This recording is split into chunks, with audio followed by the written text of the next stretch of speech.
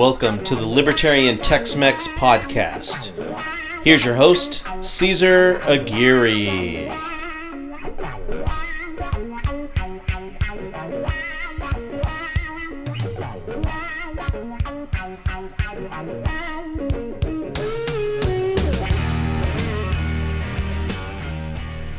Hey everybody, happy November, happy Monday, happy beginning of the week.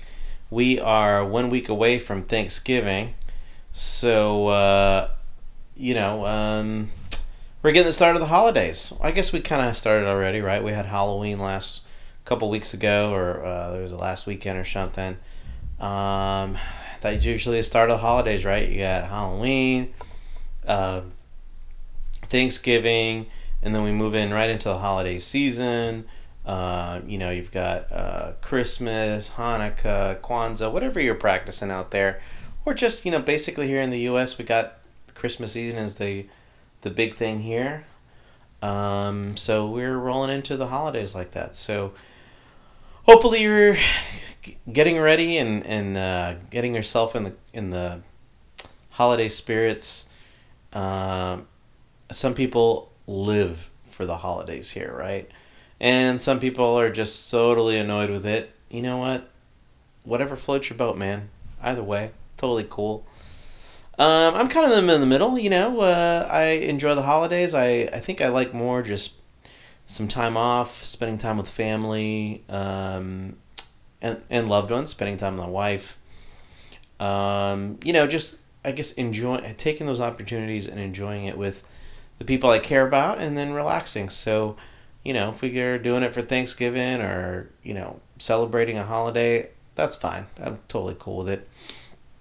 But definitely viewing it from a more individual perspective, just saying, you know what, I'm enjoying this time and, having a good time. So I taking a little vacation next week, but don't worry, I will be podcasting still on Mondays like usual. Just in time for Tuesday morning. You may be on vacation, you may be out shopping, preparing things, but hopefully you'll get a little bit of bite of the Libertarian Tex-Mex podcast, where we try to mix it up a little bit, talk a little bit about politics, but try to make it a little bit more digestible, a little bit more fun, talk about some libertarian principles, talk about what's going on in the news. And obviously my best favorite thing is to talk about food. Especially here in the Texas region, there's just so much food out there, so many different cultures going on. It would be a shame if you didn't go out there and enjoy foods. Right now is the time to shine, especially in Houston, is the time to shine for food. Just because, people are finally starting to notice that we got something going on here, some special voodoo in our food, and people are starting to take notice. Not crazy like our neighbors, like Austin, where it's kind of taken over by hipsters. It hasn't happened yet, and I'm hoping it doesn't happen. I think the good thing that Houston has over Austin in terms of the invasion of hipsters is that it's already an established major metropolitan city. So, even if you did have a little enclave of hipsters, which we do, by the way, it's not going to overrun the city. There's just too much diversity, right? It's just the mix, right? Too many, Latinos, too many Hispanic, too many African Americans, too many Asian, in the sense that you can't be overly consumed by the hipster culture, which is predominantly white, predominantly Caucasian. You'll have, way too many cultures here, way too many different types of people. That's going to keep that in check. Luckily, hopefully, we'll see. But anyways, so we'll definitely have some really great stuff coming up for the holidays. I know the big thing here in Houston, picked up from our neighbors to the east from Louisiana, is the famous turducken, which is on the outside it's a turkey, on the inside is a chicken, and on the inside is the duck. Something like that, right? It's like three different meats in there, usually fried, and then enjoyed on Thanksgiving. So if you haven't heard of that, look into it. Turducken, check it out. Some places around, pretty much everywhere in the Houston area, I know for sure sell those. Those are big hot items. But one of the things, speaking of which, that are coming up at Thanksgiving, my family is kind of pretty much a blended family, right? My main family, my prime family, my parents are Mexican Americans. We have that. I have a brother-in-law from Honduras, brother-in-law from Ecuador, or I'm sorry, El Salvador. And then I've got a brother-in-law from Louisiana who's Cajun. And then, obviously my wife and her family are, kind of a Irish, Hungarian, European mix, who have been, in the Texas area for quite a while. So we got a little white blend, a little, Hispanic blend, and of different types. And what I say is really interesting is when we get Thanksgiving, we have the traditional Thanksgiving. I think when your family comes from another culture, you want to you want to kind of be in that traditionalism, right, of the traditional Thanksgiving, right? Classic turkey, green bean casserole, mashed potatoes, all that stuff. But what really the addition that we really like is with our kind of culturally and ethnically blended family is that we also bring to the table something of our own of our own unique blend. So my brother-in-law, who's Cajun, he likes to bring in kind of his own unique Cajun twist to Thanksgiving, and we like to do kind of a Mexican style, maybe some tamales or something like that. So we'd like to go in there and kind of mix it up and see what's new in there. And again, it's one of the benefits of being open to different cultures and different ideas, because you never know what's going to come up. You never know what new idea is going to happen. So I think kind of tying it back into the libertarian approach to being pro-immigration, and obviously with libertarians, there's a huge spectrum of what that means. But if you try to be at least in the direction of being pro-immigration or immigration friendly, and whatever that means, and whatever setup you kind of come up to with that, those are the benefits, right? The United States immensely benefits from a pro-immigration policy, probably more than any other country out there, any other large country or major country, major power. We're definitely the most immigrant friendly, and it's definitely something we want to keep up. Definitely something we want to do. I know a lot of times there's plenty of people out there that are comparing, especially very much so on the conservative Republican side, who are always comparing our immigration policy to other countries that are a little bit more closed-minded on immigration. And it's always like, look, they don't do this or they don't do that, and their country accepts it and everything's fine. And it's like, well, those countries are kind of closed-minded when it comes to other cultures. It's not the blend of cultures that we have here. I mean, America is very uniquely blended in multiculturalism, much more than most countries are.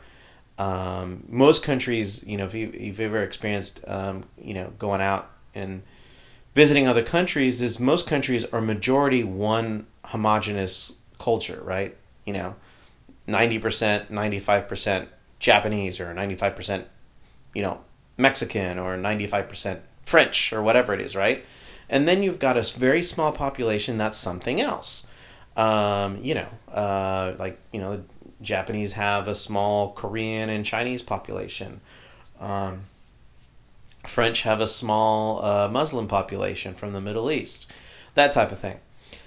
It's usually easier in a homogenous culture like that, to be a little bit more of a stickler in a sense of saying you have to speak a certain language, you have to practice a certain thing, you have to obey by our rules, and that's the only way you have to do it. Well, when you're a homogenous society, it's very easy to do that. But when you're a very multicultural society like we are, it's you've got to find the commonalities, and it's usually pretty base, not very specific.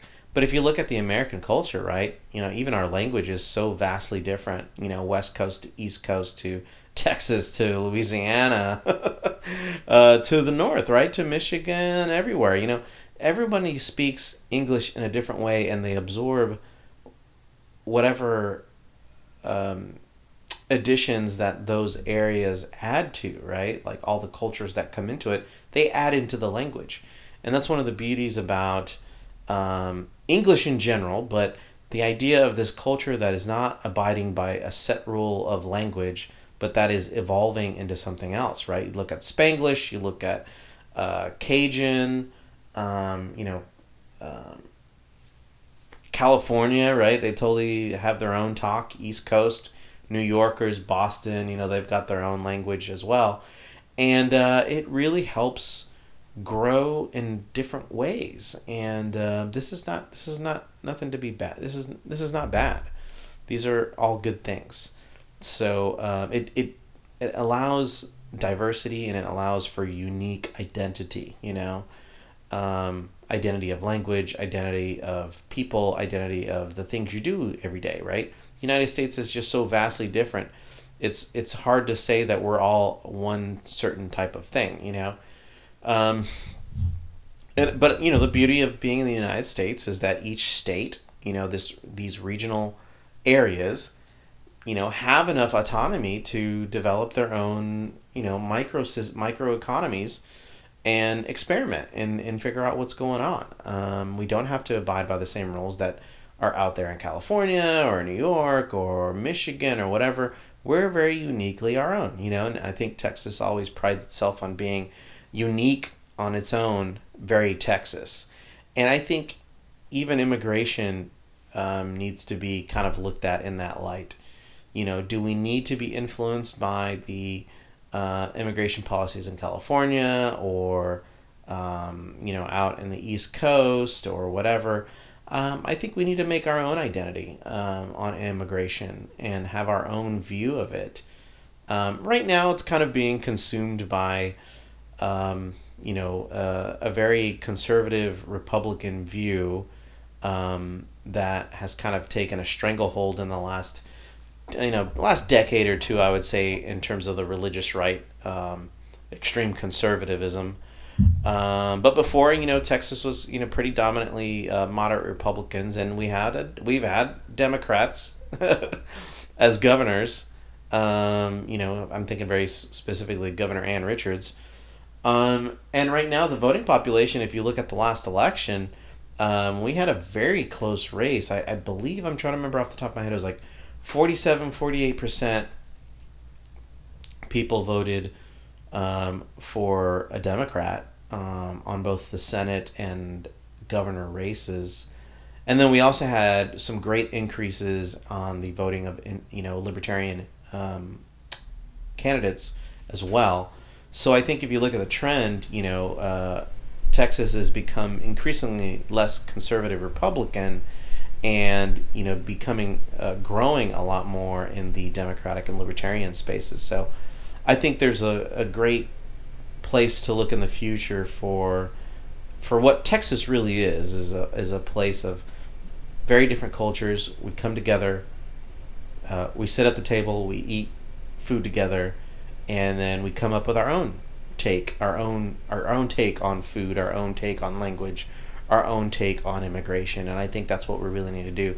We can't let the parties and our president who's a New Yorker, who's a Yankee, we can't let them dominate our own feelings, our own views of things. I think we need to have our own unique identity, right? And that's the beauty about being a libertarian is, it gives the space for people to develop their own views and being able to understand that from that lens about other people, to understand that, hey, I have my own views and I want those to be respected. So I must respect other people's views and understand that, I have to kind of see myself in the mirror, so to speak, right? Like see myself in the other person and understand that that person is also fighting for their own perspective. And I think as long as we're not hurting each other, right? Physically not hurting each other, I think that's the line we can all draw, is saying, hey, violence is the line that we have to draw. But everything else beyond that, if it's something I don't agree with, we can talk about it. We can have a conversation to say I don't agree with that, and we can argue about statistics and facts and data, and we can kind of go back and forth on those things. I think that's perfectly acceptable. And then when you hear something that's that you think is racist or sexist or mean-spirited, just in general, right? Something that's just malicious. It's okay for you to stand up and say, that's malicious, that's racist, that's sexist, that's not cool, man. I don't want to participate in that, or I don't think you should use your position like that. Whatever it is, right? Whatever it is, when you face those types of things, you should definitely stand up for your ability to say something is wrong, right? But I think no matter what, the line of violence shouldn't be crossed, even if you think you're right. This whole, you remember it was like last year or the year before, there was that whole movement, it's okay to punch a Nazi. I remember that thing, and immediately I was I don't understand how there is, and I have friends that were doing that were totally okay with this, and I protested it then, and I was like, I don't think promoting violence, even in the face of hatred, is the way to go about this, right? You don't want to become that enemy, right? The people who fight prejudice and racism and discrimination and everything like that, the people they're fighting against are people who inflict violence, maybe some verbal aggression, etc., like that. And if you became your enemy, if you became that person, that racist, sexist person you are also using verbal violence or verbal aggression or physical violence, then you become no different than the person you're fighting against. So I think it's very much in that vein of Martin Luther King, etc., who realized that the peaceful protest is the most effective, right? We know violent protests are the least effective of any protest. There's some good academic data that shows that movements that begin with physical violence usually flounder. They usually don't last long. But the peaceful protests, the people who are out there protesting, for sure, they are fighting for what they believe in, but they're using their words, they're using a way to connect with other people, and maybe they're confronting people with bad views, but they're not using violence. And those movements, those protests, are usually more effective. So I think it's something that we're missing in the current conversation, which brings me to my topic of the day.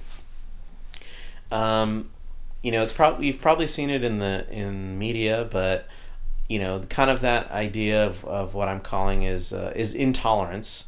That's kind of growing on the extreme right and the extreme left. A lot of people are calling it the intolerant left, but the intolerant right is also very pertinent. Both of these groups are basically being intolerant of people who don't agree with them.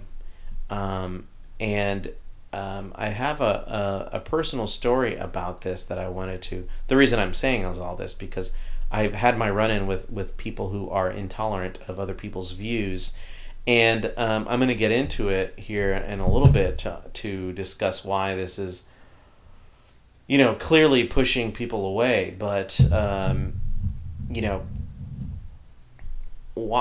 how we as a society, how we as a group of friends and family and people who live in the same ecosystem, how we can be intolerant of each other is a major setback on all the progress that people for decades and centuries have done through incremental changes. Right? There's a great podcast from Freakonomics on incrementalism, but it's just small changes, little by little, that are more effective than the large, massive changes that many people try to do. But just kind of showing that incrementalism, that small changes, little by little, have a longer lasting effect than major systemic one-time changes do.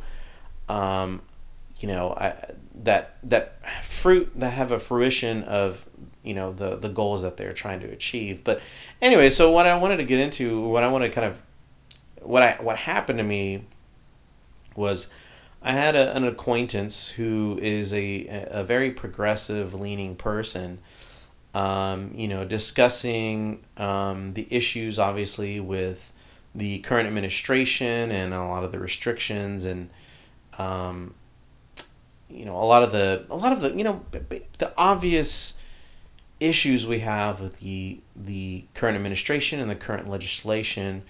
And the article we were reading, or the article that was posted, was about it was an article explaining how people who are in the middle, moderates, who want to find a way to bridge the gap between the two extreme views, finding a more reasonable position, like let's find common ground, let's negotiate. It was essentially, in my interpretation, was bashing that moderate position that a lot of us are in, to say we get both of your arguments and we want to find something more in the middle to solve these problems. And I think, according to this article that I was reading, which was obviously a super left-leaning view of things, but it was essentially saying that if you're a moderate, if you're not, if you don't have these views that are extreme left issues, then you're a part of the problem. And I took issue with that because we understand from the demographics from voting that most of Americans are in the moderate middle position, right? What I'm calling it, what a lot of people call independent or third party voting, is really people who do not identify with Republicans and do not identify with Democrats, but they lean either liberal or conservative one way, or they lean third party, right? Libertarian like me. But within that circle, we're a lot more closer to each other and to talking about potential solutions to solve these problems than the extreme left and the extreme right are, right? And the problem with being an extreme right and extreme left is that you have not only an extreme view, but you also have an extreme solution to all the things that you agree with. So I think what I observe with the extreme left and the extreme right is that there's a massive gap, right? Most of the Americans who are more in the moderate position, maybe a little bit closer to being liberal, maybe a little bit closer to being conservative, but they're in the middle position, right? And they want to find an issue to all these things, but they want reasonable solutions to these issues. And I think what happens when you go to kind of extreme thinking is that you get into this us versus them, me against the world. If you're not for us, you're against us type of mentality, which we all know is called tribalism, right? You're in one camp, and then you have your enemy who's in another camp, and if people haven't chosen a camp, then they're part of the problem too. So we've gotten to this point in our political conversation where people are essentially being completely dismissive of people who don't agree with their views, right? And if it's this mentality of, if you're not for us, you're against us, right? If you're not an extreme progressive, then you are the problem, right? Or the vice versa, right? If you are not an extreme conservative, then you're a part of the problem. And we completely miss this gap of politics where people are working together to find common ground, right? And I thought about this in sense of when I look at politics, and then I look at my work, my business, working in the market. When I have clients, when we have clients that we work with, they may not agree with our values 100%, but we have to find some common ground and some middle positions that help both of us, right? So even if we have two different if we even have two different goals that aren't exactly 100% aligned, we can at least find the middle ground and say, okay, maybe we don't agree 100% in the direction of where both of us are going.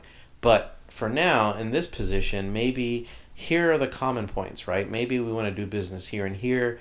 Maybe we want to focus on, if we can find common ground on our safety and our standards and stuff like that, as long as we can meet those requirements, right, and kind of contractually contractually stick to our obligations, and we have, maybe you're looking for these types of things, and then I'm looking for these types of things.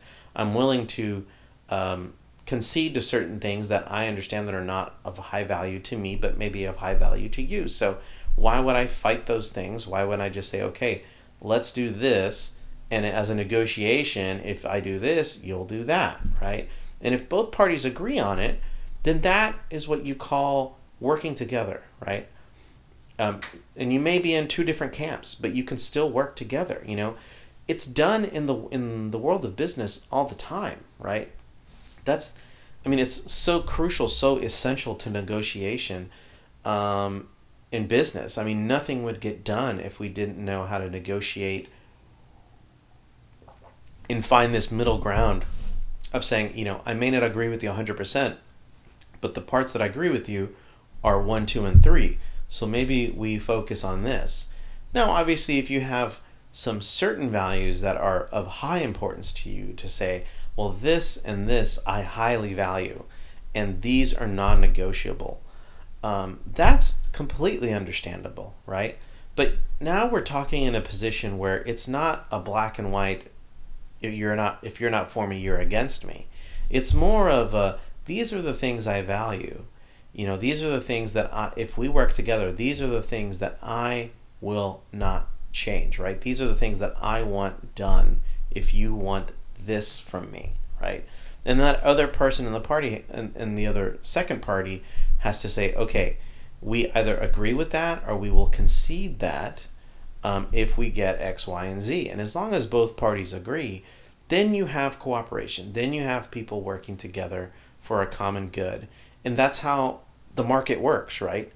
Two people understand what each person values and how each party can help each other, a mutual agreement, and then you build on that agreement, right?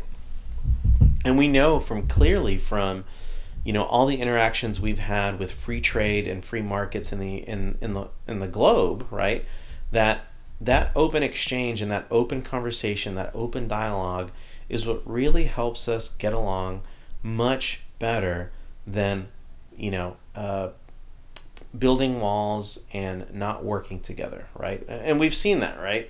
We look at systems that do not do free exchange, do not do free markets, and they are completely enclosed and they crumble, right? Whereas the other markets that are out there, we're exchanging goods and services and people and ideas. We're learning from each other, and we're realizing that, hey, human rights, human values, here are the skeletal items that it seems everybody can agree on. And then let's build from that. Let's build from that mutual respect. If we can have these core basic ideas, then let's start from there and let's build from there. But we have to keep talking. We have to keep the communication lines open. And what I think is happening on both sides, the extreme right and the extreme left, but what I'm seeing lately is more of an aggression from the left more than the right. I think the right, the alt-right is, a lot of people say, but the extreme right or conservative Republicans I think because they're kind of in power right now. You have, the president, and then you have the Senate, who are majority Republicans and conservatives. Right now, they're not as threatened by the other side, so they're kind of a little bit more passive, calm. But if the tables were flipped, like if you remember when President Obama, his administration, and he had a Democratic majority House and Senate, and conservative Republicans were livid. I mean, absolutely angry. And then now the tables are flipped. You have, extreme left. I call the alt left, but you would probably call them progressives or whatever, democratic socialists or whatever, that extreme end. These people are not in power, so now they are the upset ones. And it's, to me, those extreme ends are always at each other's throats, and when the tables are turned, they act like the other person, right? And we all know this, right? You had Democrats and progressives when President Obama was in charge, and we had a Democratic majority. The conservatives were yelling at them, going, "Hey, we can't, let's not do this Affordable Care Act, and there's too much debt, and there's this super social cultural agenda, etc. Like, we won't stand for this, etc., etc." And then obviously the Democrats and the progressives were like, "Hey, chill out, man. Don't be so mean." Like, they were playing this totally passive aggressive position. But now that it's flipped, Democratic progressives are now the ones that are livid, and they're, kind of in that same position where conservative Republicans were like, something's wrong, the boy who cried wolf, things are going to go to hell in a handbasket. Now you have the progressives who are saying the same thing to conservatives, that the world is going to go to hell in the handbasket if you keep doing X, Y, Z. And the Republicans are not acting like the Democrats from the previous administration, where they're like, you know what, I'm not threatened, just chill out, it's not that big of a deal, etc. So I think there's a cycle in this, and it's a very obvious one. I'm not saying anything that's brand new to the ideas, but there's something we need to kind of not forget is our political history. Is that idea that these things are kind of in cycles, and when Democrats are in power, the Republicans are mad, the Democrats are chill, like nothing's wrong. And then when it flips, when Republicans are in power, they pretend like nothing's wrong and everything's okay, and then the Democrats pretend like the world is going to go to hell in a handbasket. So just don't forget that, right? When they both play those parts, don't forget to remind them, right, that you were in the opposite position before. And this is kind of where I gotta say, I kind of get myself in trouble, because I always remind people that, hey, don't forget to look yourself in the mirror, because that person on the other side was you 10 years ago, right? Or I'm sorry, not even that, right? It was that other person is you 4 years ago, right? You were the one that was pretending that there was not a big problem with all the stuff we were doing, and then on the other side, you were yelling, the world is going to hell, and then you just flipped the entire role, and now you're, playing the other role. So maybe put yourself in that other person's shoes and understand that was you, just 4 years ago. So instead of kind of being an a-hole about it, why don't you just say, hey, you know what? I get it. I was there 4 years ago, but right now we've got the upswing, and this is what we're going to do. Get your people out there to vote. Change things if you want to, but do it the right way. I guess.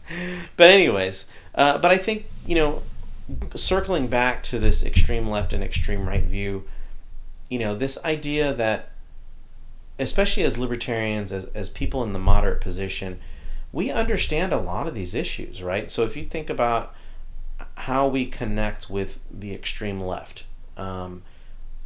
I always tell people, in my opinion, is like, look, what we have in common. I mean, libertarianism, is founded from classical liberalism, right? the understanding of freedom of the individual from the state, right? So anything that anything that you talk about, whether it's immigration or guns or economy or healthcare, it should always lean in the direction of individuals choosing what they want, um, and then you branch your politics from there, right? Ideally.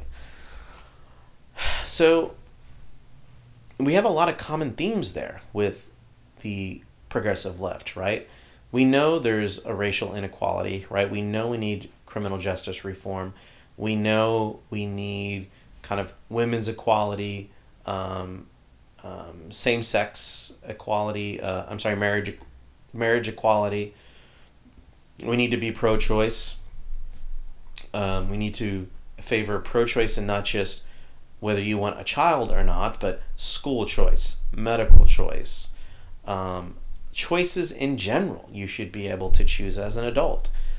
So we ideally fundamentally lay in that classical liberal position where we have some commonalities with the left, who understand that there are these issues with equality, understand there are these issues with civil liberties, and a system that is still unequal, and is, the laws are not distributed equally, whether you have a racial issue or a gender issue or a sexual identity issue or whatever it is. We have the same idea that we recognize the same problems, even climate change, right? I think it's safe to say we should have more libertarians now on the side of, we understand that there's a climate change problem, right? That the temperatures and environmental effects are being impacted by human behavior. Now, how much that is, what we need to do, the solutions on the other side is where we do differ from the progressive left. Our solutions are different, right? And that's what I try to tell people is, we actually see the same problems, we see the same issues, but what we're trying to offer is a different solution, a different idea, right?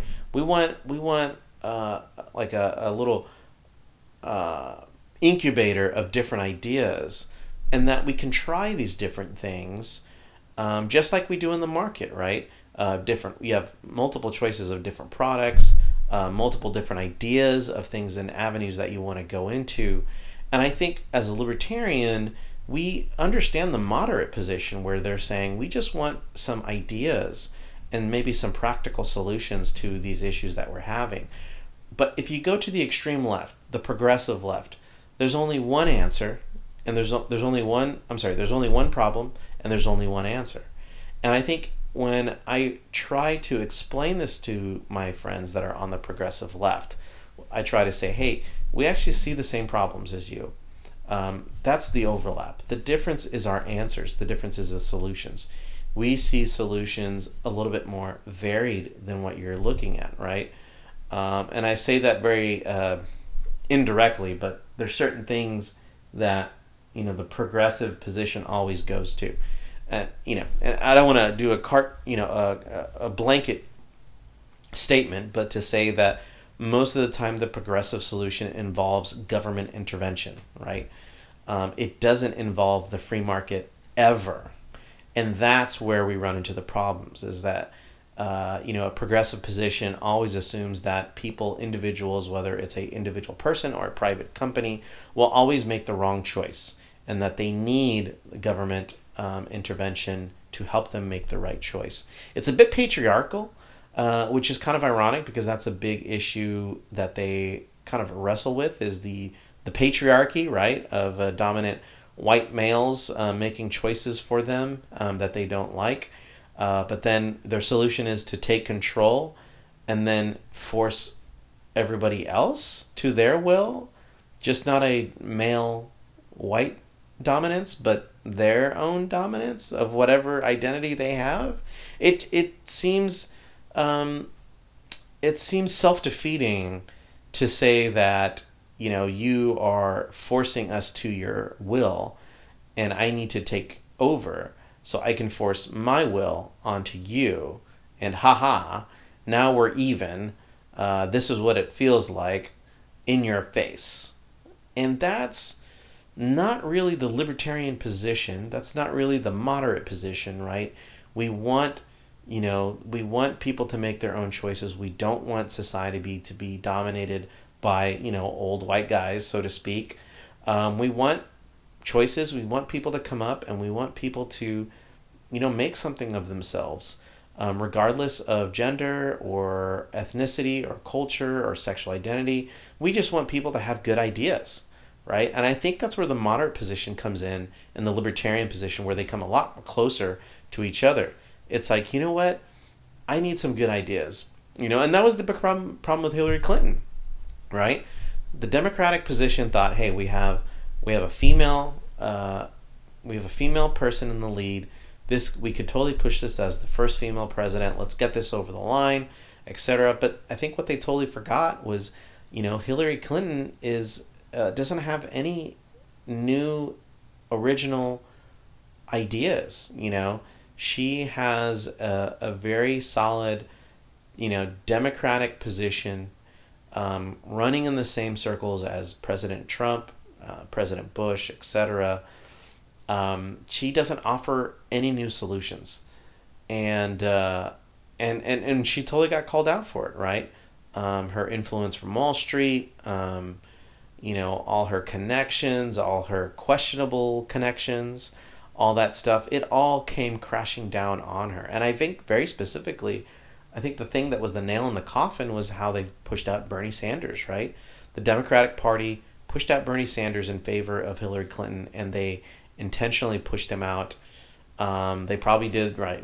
I have no evidence for this, but they probably try to do some back end deals to get Bernie out of the way. Promised him, the moon and the stars, and probably got nothing out of it. But just to get Hillary Clinton over the line, and she totally got toppled. Because I think they were trying to lean in too much on the fact that she would be the first female president, and just totally forgot that her ideas were bankrupt, And now she's trying to come in and saying, like, maybe I should run again. Talk about the best way to just sink the Democratic Party. I mean, God help them. They mean well, but their execution is just so bad. Somebody needs to tell Hillary Clinton that, hey, we need something fresh. We need somebody fresh. We get the idea that we do need a female president, but we also need a female president who's got good ideas, and not just a schmoozer, not just somebody who's part of the deep state, so to speak. I'm sure you've heard that statement. We need somebody else, and there's so many female candidates out there in the Democratic Party and the Republican Party that you would think that they would find somebody else who could match that, who's got better ideas. And there are plenty of representatives that in the Democratic and the Republican Party who have some great ideas, who actually lean a little bit more libertarian than Hillary Clinton and Donald Trump. And I think it would be a great way to say, hey, we listen to the voters. We understand that we are not moving in the right direction, so we're going to change it up, and we're going to listen to what the voters are saying. But they're not going to do that, right? They're going to fall on their own sword, so to speak. I think my original guess was that the Republican Party was going to crumble, but I think what ended up happening is Donald Trump kind of took advantage of this crumbling party and glued it together. And I think he's really in control of the Republican Party right now. There's so many fissures of, religious right, conservative Republicans, moderate Republicans, libertarian-leaning Republicans. We just have, all these different ideas, and they're not exactly working together. I could totally see the Republicans splitting at some point, but I'm waiting to see what's going to happen with that. I know plenty of Republicans unhappy with President Trump, and I know people are moving in their own directions. I think what's happening in the Democratic Party is that you do have a collective, different groups with different focuses, and they're trying to come together to kind of channel their energy, so to speak, in the right direction. I think those voices of reason are being drowned out by the extreme left, that are very, not, I would say extremist. It's not like they're not terrorists or anything like that, but they have ideas that are so polarizing that they don't attract and they don't draw people to them. And I think we as libertarians, and anybody out there who's a moderate or independent, I think this kind of hodgepodge of people that make up the majority of Americans in the middle, I think we really need to start working together. And that's really what I want to drive the point that I've really come to a little bit more in the last few years, is the fact that whether you're a libertarian or a Democrat or Republican or independent or moderate, we really need to start finding common ground. Finding common ground where you can, right? And then obviously, if there's certain parts where you don't agree with them, then we can talk about those and we can make it known that I don't agree with you on this, but I agree with you on that, and I'd rather drive my focus on the things that we can actually agree on. And in other countries, we have other countries, they have multiple parties, and the way they get laws and legislation and manage their government is through coalitions, right? They learn to work together on certain topics. So for us to be able to as libertarians and moderates and independents, for us to be able to work with the extreme left on civil liberties, or working with the environment on climate change, working to end the drug war, etc., like that. We need to kind of focus on those key areas that we actually agree on, and discuss solutions, and open the ideas of opening that maybe there's some other solutions that you haven't thought about, and let's discuss them, right? Like, I have some ideas, right? Ending the drug war, I have some ideas, right? Civil liberties and social equality, I have some other ideas, right? I have got some things that I think are a little bit more academically stronger than what's currently being offered, et cetera, right? And I think if we approach it like that, then we can really come together, and you can still hold your identity, right? Hold your identity as a libertarian without, having to cave into, the entire platform of progressivism or the entire platform of conservatism, right? Like, maybe, conservatives tend to lean a little bit more on deregulation and free market. Unfortunately, Donald Trump doesn't act that way with his protectionism policy. But let's say they do prefer, a market that's deregulated, that favors open markets. Well, we need to get in that conversation, and we need to have good civil conversations about how trade wars do not help the American people and do not help the free market, that it actually hurts us. We need to start having those conversations and explain how those things, like, hey, we do agree with free market, we do agree with deregulation, but we have to understand how certain aspects of the way they approach free market and capitalism, so to speak, how these things hurt us in the long run. And we have to be able to have that conversation to help us move that dial over. Or things like the Second Amendment, right?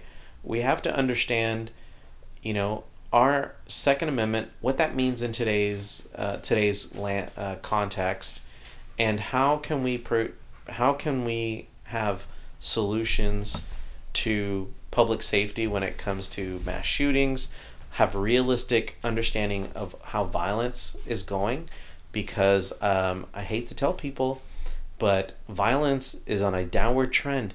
Even including mass shootings, we're still on a downward trend, even though there's more people owning guns.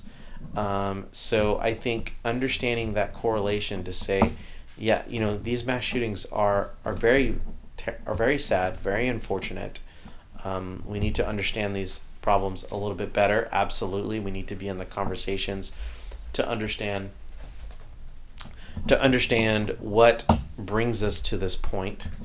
But we also have to understand the realities of, hey, I know we are embroiled in, social media and television inundation, where the only thing they report are the problems, right? All the mass shootings that are going on, it's a major media coverage. So we're being oversaturated with shootings, etc. But if we look at the trend of violence, violence has gone down the last 3 to 4 decades. It's been drastically going down, including mass shootings. Despite that, more people are owning guns, so there's an inverse correlation between mass shootings and gun ownership, and that we have to understand where it's really coming from. And I think what has been shown in the academic research is that mass shootings, and not just mass shootings, but gun violence, right? Suicide, domestic violence, husbands and wives that shoot each other, suicide with a gun, and mass shootings are all linked to people who have a violent past, violent tendencies. So maybe if we focus on that, and how do we narrow the scope of being able to identify these people, and then find some rehabilitation or some help before they get to that situation. I think that would have some great results. But I think overall, if you look at the overall result of violence, overall violence has gone down. And there's also some major links to the economy, right? There's an increase globally. There's an increase in middle class. I think I reported it last time that we have, I think over 50% of the world's population is considered middle class. The first time in history that that's happened. We've had the lowest percentage of extreme poverty in the world. I think it's down to less than 10%. That's the first time it's ever happened in human history. And I think, the economic trends also are correlated to violence. I think when the economy is better, violence does go down. When the economy gets bad, violence goes up. I think that's pretty common. And I think we have to understand those links as well. And even, talking about, speaking of economy, even with immigration, right? We know that when a country has a bad economy, their migration or immigration to the United States goes up because they're trying to escape an impoverished situation. But when those economies do better, immigration goes down. And we see that with Mexico, right? Mexico and Canada, our neighbors. Originally we saw it with Canada because Canada, Canada's economy is now very competitive. And so there's fewer and fewer Canadians that are coming down to the United States. And likewise with Mexico. Mexico has had such a boom in the economy the last 2 decades, an increase in middle class, an increase in job opportunities, that immigration from Mexico to the United States has just completely gone down to next to nothing, right? So now we're seeing immigration from other countries in Central and South America who are escaping, guess what? They're escaping socialism, ladies and gentlemen. A great concept on the extreme left. They're escaping those impoverished situations of socialist countries that are absolutely failing them, and they're coming to a free market system. So just remember that. I think the more we can help those countries liberalize their economy and liberalize their governments, the better those economies do, the less we see on immigration. So I think the most proactive, the most ultimate libertarian thing would be to go out and start offering free exchange, free trade with these countries, let them get a taste of what it means to be a capitalist society, and exchange ideas, exchange what's going on, understand their situation, and then being able to have that free market solution available to them, and introduce them in a voluntary way what capitalism, what free market, and democracy means. Most countries have democracies now, but there are quite a few. But a lot of countries still don't have a free market, free trade system. They still have heavily government controlled markets, government controlled services. And I think the more they see systems that are a little bit less regulated, and they see the success that has happened there, I think the more they're going to want to turn away from those types of things. And they want, they're going to demand more free market. They're going to want choices. So I think ultimately all ties together. And thinking about my conversation with my friend who is an extreme progressive, I think we need to have kind of not a left versus right conversation. I think as libertarians and moderates and independents, we need to have we need to think of a third option type of thing, right? Kind of find a different path. And I think that's been my conversations lately with the extreme left and the extreme right, is to say, hey, your view is a little bit extreme, but I see the problem that you're raising. But have you thought about a different solution, right? Have you entertained an idea of, XYZ? And a lot of times they don't. And a lot of times they won't admit it, to say that, no, we haven't thought about that idea, or whatever it is, right? Usually they're stuck on one idea, one problem, one solution, and they're not open to other ideas. But I think it's very important that we confront that problem that we're facing in politics today, is to say, hey, I'm recognizing that I am not seeing other solutions. I am not seeing other options out there. And I need to kind of realize that I'm kind of being way too narrow-minded. I'm being a little bit stubborn on this, and I need to open my eyes about something that works. And same thing with libertarians, y'all. I mean, sometimes we can... I know in our circles we have a tendency to be super limited government, right? We move in that direction where it's like no government, it's like we escalate ourselves from, we believe in limited government and, more freedoms for people, and then we take that whole thing and we just completely go anarcho on it, and it's like, I don't want government involved anytime and any place and anywhere. And then we just take this extreme position as well, right? An extreme third position. So I think what's really important is to keep us level-headed, keep us in that middle position to say, hey, we recognize that government is needed on certain things, and we need a little bit more reasonable solution to these problems. We need to move in the direction where we give people more freedom and allow kind of government and individuals to work in a nice ecosystem, right? Where government understands its place, the individual still has their freedom and ability to choose what they want to, and that's how you live in a good ecosystem, right?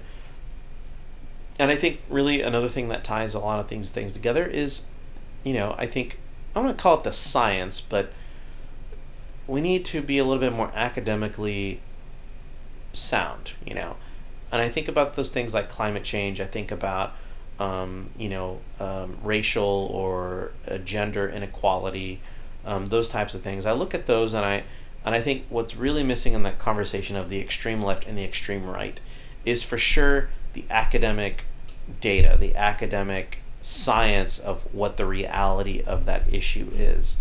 And I think when you go in and you say, hey, here's the information, here's what's going on in the study and the statistics, a lot of times you'll get confronted, but I think the more you introduce it, the more you show it, the more that information branches out. And at some point, I believe personally that at some point people will either, take a little bit more of a moderate position, or maybe they change their minds altogether. I know a lot of people out there say that, we're all kind of stubborn, we're never going to change our ways. But, me personally, I haven't experienced that. I've probably met more people who are either in a moderate, either in a moderate position, or maybe didn't like Democrat or Republican, and who has said, you know what, I was, listening to all the things you were saying. I think you got some really good points. I might vote libertarian for the first time, right? Or maybe they were saying, well, I was used to be a conservative and I realized that they weren't really conservative. They don't believe in limited government or free markets or free people. They are actually believing in a little bit more controlled conservative, what I'm calling conservative socialism. And that's not what I agree with either. So I'm going to be moving towards a libertarian position. Or same thing with people who were in a more liberal, progressive position, and they realized like, oh, maybe I went too far, and classical liberalism is where I'm at. Maybe I'm going libertarian position, and there's more people.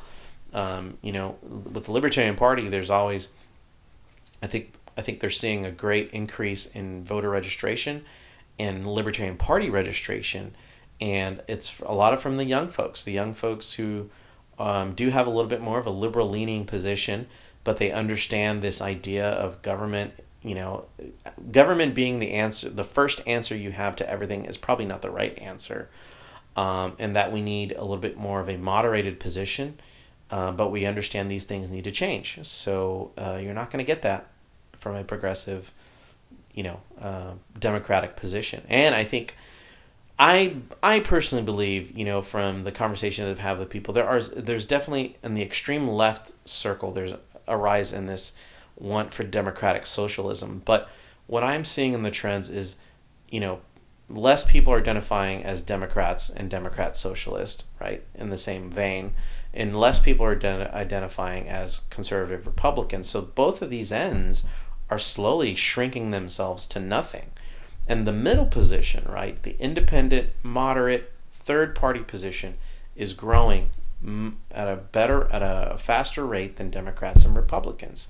So I think there's more people, in my opinion, that are leaning towards that classical liberal position, that libertarian position, that moderate independent position, that understands each of these topics has nuances. Each of these things, we need to be working together and find commonalities on these things and get things moving. I think that's really the future of the United States, in my opinion, of American politics. But naturally, we're always going to get dominated by these, loud voices on the left and right. You're always going to get the attention when you say the most outlandish thing. Just look at the president, right? He always says something outlandish, and you're like, Jesus, what is this president going to say next? And that's his strategy. He's going to say something dumb, outlandish, something that doesn't make sense, but he's going to do it because he knows he can get people's attention. He can get people riled up. And I think a lot of media outlets have not figured that out yet. I think they're still giving him a lot of attention and credence, and instead of kind of ignoring him and moving on to more important topics, they're always going to harp on him. So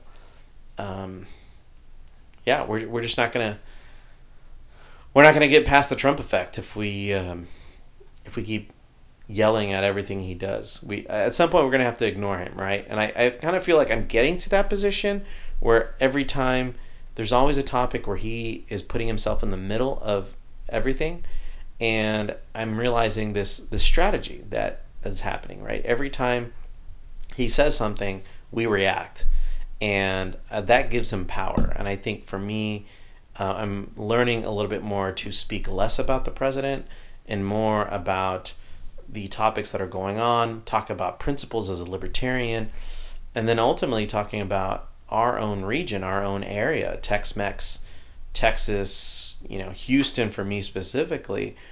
What do these positions mean, and what do these politics mean in the real world sense of what's going on? And I got to be honest with you, not to say Houston's a bubble, but we have such a good diversity of cultures and ethnicities, and for some reason we've been able to get along much better than other major metropolitan areas.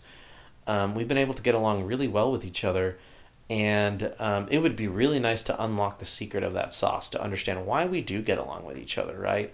Maybe it is the food. Maybe we just, we go to the breakfast club, we all sit down, regardless of, our race or ethnicity. We just go there and enjoy some great freaking food. We go eat Vietnamese crawfish. We sit down next to each other, we eat great freaking food, and we understand, we revel in that idea that, man, we are in this market right? We're in this volunteer exchange of ideas, and we're just sitting there and we're enjoying it, and maybe we're putting politics to the side, and we're saying, you know what, I don't care if you're pro-life or not, right? I don't care if you're pro-life or pro-choice. I don't care if you are pro-immigrant or anti-immigrant. Let's just sit here for a minute, enjoy food, enjoy each other's company, enjoy happiness for a split second. And then when we're done, when we leave those doors, maybe we can go out, maybe we can disagree with each other. But for this one little moment, let's enjoy the food, let's enjoy the ambiance for now, and then we can go out there and do those things. I think, I don't want to call it a safe space, but for sure it's understanding that mutual respect for each other, even if we don't agree with each other. That's really very important, as a human, but I think, especially as libertarians, we have to understand we have to respect these people. We have to respect each other. And, maybe I don't agree with your views, or maybe I think your views are too extreme. Maybe I do think you're racist, right? Maybe I do think you're sexist. But, I know that the only way to get through that is to work with you, to work close with you, so I can kind of chip away at that, right? Incrementally, I can chip away with that. And we know that, right? I'm going to have to look this up later and share the link, but there's this, this African-American dude in Louisiana who befriends members of the KKK, right? And this is a great story. I'd love to tell it, but I'd love to share the article. But there's this guy, African-American dude in Louisiana, his life mission is to befriend KKK members, get to know them, right? Eat dinner with them, get to know their views, talk to them, spend day-to-day with them, eat dinner with them, meet their families, etc. And then at some point, these super racist, KKK extreme skinheads or whatever, they realize that, you know what, he's not that bad. Maybe I was completely wrong about my view about African Americans. And he has been able to convert, I don't even remember the number, but he's been able to convert a major number of people who originally thought they were, screaming white power and, shaving their heads and getting Nazi tattoos and all this other stuff. They're thinking, I'm a diehard, white power guy or whatever. And then he converts them, and he goes, and all of them, every single one that I listened to on this interview, and then I think it was like a YouTube and an article as well. But they were like, yeah, I got to know this guy, and he was a really nice guy, and I realized that I was extremely wrong for thinking that joining the KKK and being super pro-white was the right thing. I was completely wrong, and this dude is like a brave soul, right? Because he understands that if he was out there to shout at them and say, you racist a-holes or whatever, you're a piece of shit or whatever it is, if he was to dehumanize these people, they would never change, right? They would always be staunch in their positions. And he realized that, you know what, I'm gonna get to know these people. I want to humanize them, right? And let them see my human side. And then hopefully we at some point hit a break or hit a point of, okay, maybe I was really wrong and this guy is really a nice guy, right? Despite my preconceived notions about race or culture or whatever, I'm completely wrong. And I need to abandon my old ideas because they are wrong as well. And, I feel the same way for me as a Mexican American. I grew up in an area that was predominantly white, predominantly Caucasian. And I always came to certain prejudices or certain generalizations or, quasi-racist statements. But I knew in my mind that these people were friends. They were people I see on a daily basis. I couldn't just hate on them like that because they were hating on other people. I had to, take a little bit more care and say, hey, that's not cool, man. Or, I know you're not like that. Like, I know you're a nice person, but saying something like that is wrong. And little by little, you chip away at that. You chip away in a very humane way. You get to the point where that group realizes, hey, you know what? I used to think this way and I'm completely wrong. I'm completely sorry. It does happen. People can change. And I think as libertarian, as a Mexican American, as a Texan, we have to give people a chance. We have to, just like free trade, you have to be in that exchange with the person to be able to affect any change. If you're not in that exchange, if you're not, if you're seeing things from a distance, from over the wall, so to speak, or behind the wall, so to speak, you'll never find that exchange of ideas. You'll never be able to make changes happen. So we have to be in it. We have to be in the exchange. We have to be in the problem, right? We have to understand what's going on and being able to affect change versus looking at it from this, from high level view behind the wall and judging other people for what they do or what they don't do. We have to be in it, we have to be in these problems.